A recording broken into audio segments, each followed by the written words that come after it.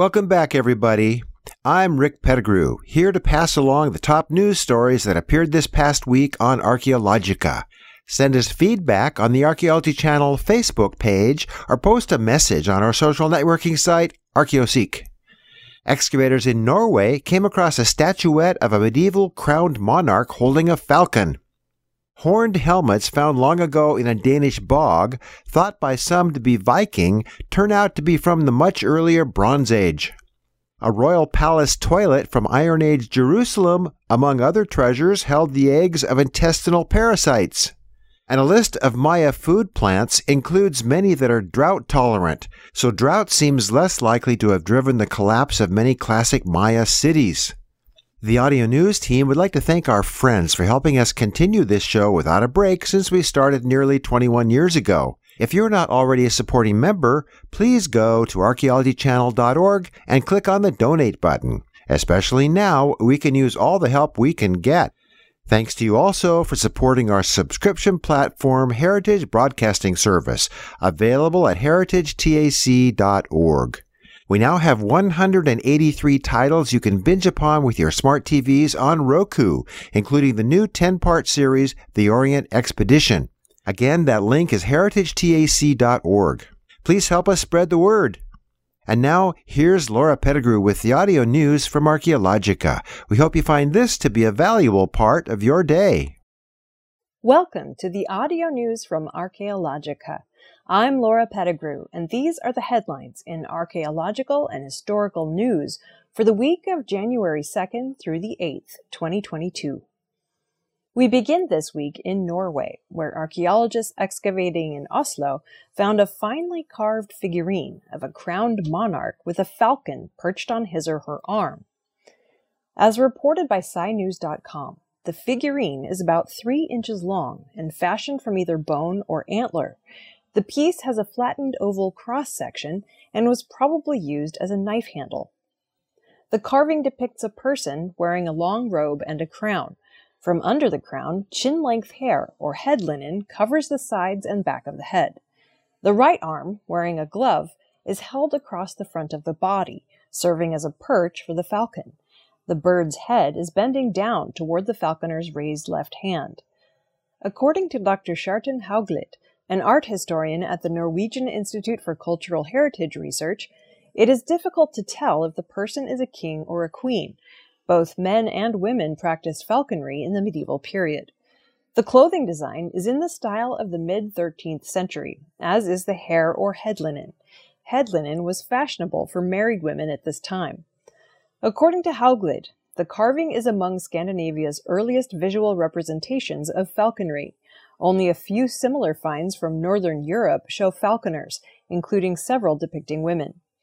According to archaeologist Ragnar Orten Lie, when a falcon sits on the falconer's arm, it often wears a hood to keep it calm. Such hoods were first introduced toward the middle of the 13th century. The falconer could also keep the bird calm by feeding it or stroking it with a feather. Only the wealthy kept falcons. The cheapest price for an untrained Norwegian falcon in the 13th century was 240 silver long cross pennies, which is the price of 4 to 6 cows or several horses. The figurine was excavated near Kongsgården, a royal residence used until the start of the 14th century.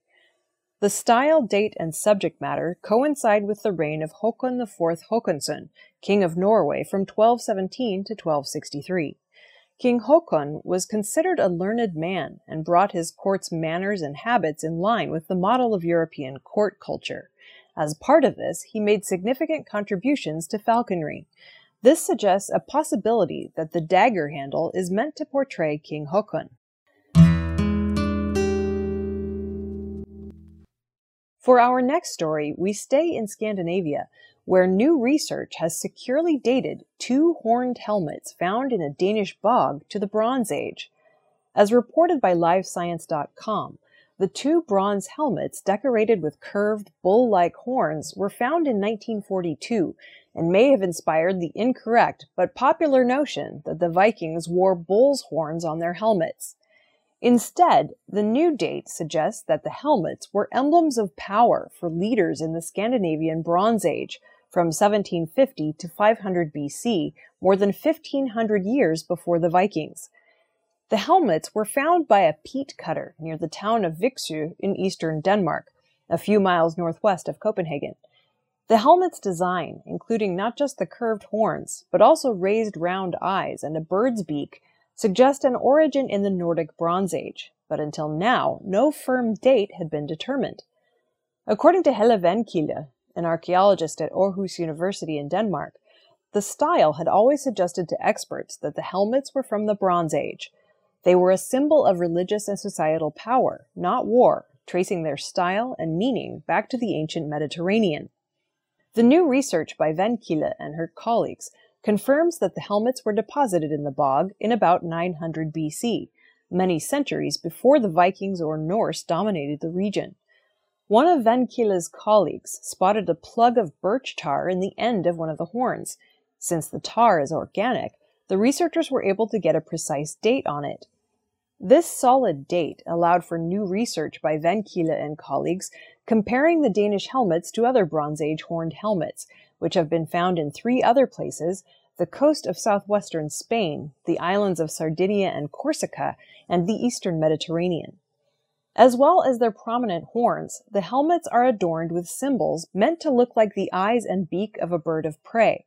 The helmets also once had feathers stuck into the end of the horns using birch tar for glue. And each helmet also may have had a mane of horsehair. The similarities in style across these 4 widely separated areas shows a connection. According to Vendkilde and her team, the symbology relates to sun worship, which may have reached Scandinavia along a sea route from the Mediterranean out into the Atlantic and along the coast of Europe up to the North Sea. This route was used by the seafaring Phoenicians for trade after about 1000 BC. No evidence shows that the Viksø helmets were ever used for war, which in Bronze Age Scandinavia was waged with only rudimentary helmets or no helmets at all. Instead, leaders probably wore the helmets as symbols of authority at a time when the region was becoming more politicized and centralized. The new research is published in English in the open-access journal Prähistorische Zeitschrift. Our third story takes us to Jerusalem, where a study found intestinal worm eggs under a royal toilet. The study found 4 different kinds of intestinal worms that lived in people 2,700 years ago. As reported by the online science website phys.org, the study began when excavations by Tel Aviv University and the Israel Antiquities Authority found the remains of a stone toilet in the grounds of a magnificent private estate. An analysis led by Dr. Daphne Langgut of Tel Aviv University chemically extracted the remains of parasite eggs from the cesspit samples. The 2,000-year-old intestinal worm eggs were from 4 different types of intestinal parasites: roundworm, tapeworm, whipworm, and pinworm. The egg remains were discovered as part of a salvage excavation by the Israel Antiquities Authority recently carried out at the Arman Hanatziv Promenade in Jerusalem. Intestinal worms cause symptoms like abdominal pain, nausea, diarrhea, and itching. Some of them are especially dangerous for children and can lead to malnutrition, developmental delays, nervous system damage, and in extreme cases, even death. These parasites still exist today, but modern medicine can diagnose and treat them. In the ancient royal family that used the toilet, these intestinal infestations might have been due to poor sanitary conditions that caused contamination of food and drinking water. Alternatively, they might have been due to a lack of awareness of what are today common hygienic practices, such as hand washing. Other possible sources of infection were the use of human feces to fertilize field crops and the consumption of improperly cooked beef or pork. In the absence of medicine, recovery from intestinal worms was difficult or impossible, and those infected could suffer from the parasites for the rest of their lives. The director of the excavation, on behalf of the Israel Antiquities Authority, the royal estate where the toilet was found dates to the mid-7th century BC, during the Late Iron Age. Adjacent to the mansion was a spectacular garden with a view of the city of David and the Temple Mount. It was here that the cesspit was found, along with the remains of fruit and ornamental trees. The toilet was a square limestone slab cut with a hole. For Dr. Langut, this was an opportunity to apply a field of research she has been developing called archaeoparasitology, using microscopic remains of intestinal worm eggs to learn about the history of human health, hygiene, lifestyle, disease, epidemics, and sanitary conditions. According to Langut and Billig, toilet facilities were a rare luxury in this Iron Age society, a status symbol which only the rich and high-ranking could afford. The Talmud comments that a wealthy man is one who has a bathroom. Dr. Langut is currently conducting additional analyses of the sediments collected from the cesspit in order to learn about the diet and medicinal herbs used in Jerusalem in the late Iron Age. The research is published in the International Journal of Paleopathology. For our last story this week, we crossed to Mesoamerica, where a new study cast doubt on drought as the driver of the collapse of the classic Maya civilization. A series of droughts undoubtedly racked the Yucatan Peninsula and northern Central America at the end of the 9th century, around the same time as leading Maya cities were mysteriously depopulated. Some scholars have suggested that the Maya were so dependent on drought-sensitive corn, beans, and squash that the droughts led to starvation and collapse. However, a new analysis by UC Riverside archaeologist Scott Fedek and plant physiologist Luis Santiago shows the Maya had nearly 500 edible plants available to them, many of which are highly drought-resistant.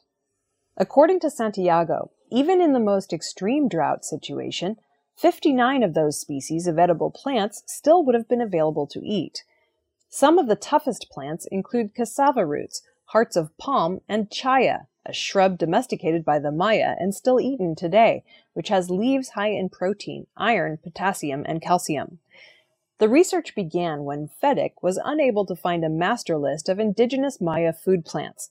He decided to compile and publish one himself by drawing on decades of Maya plant knowledge. The list comprises 497 plants.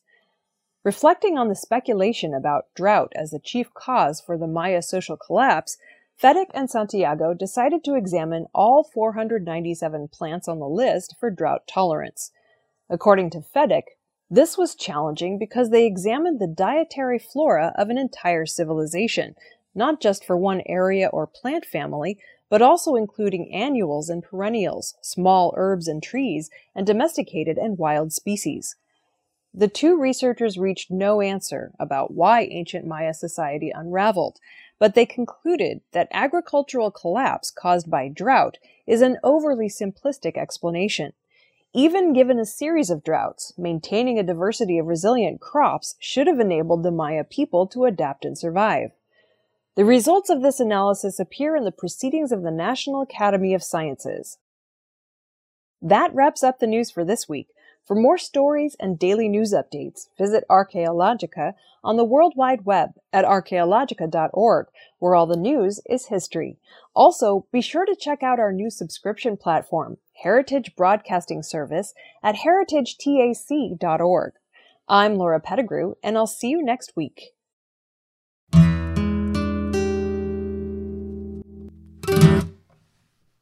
This has been the audio news from Archaeologica, presented by the Archaeology Channel.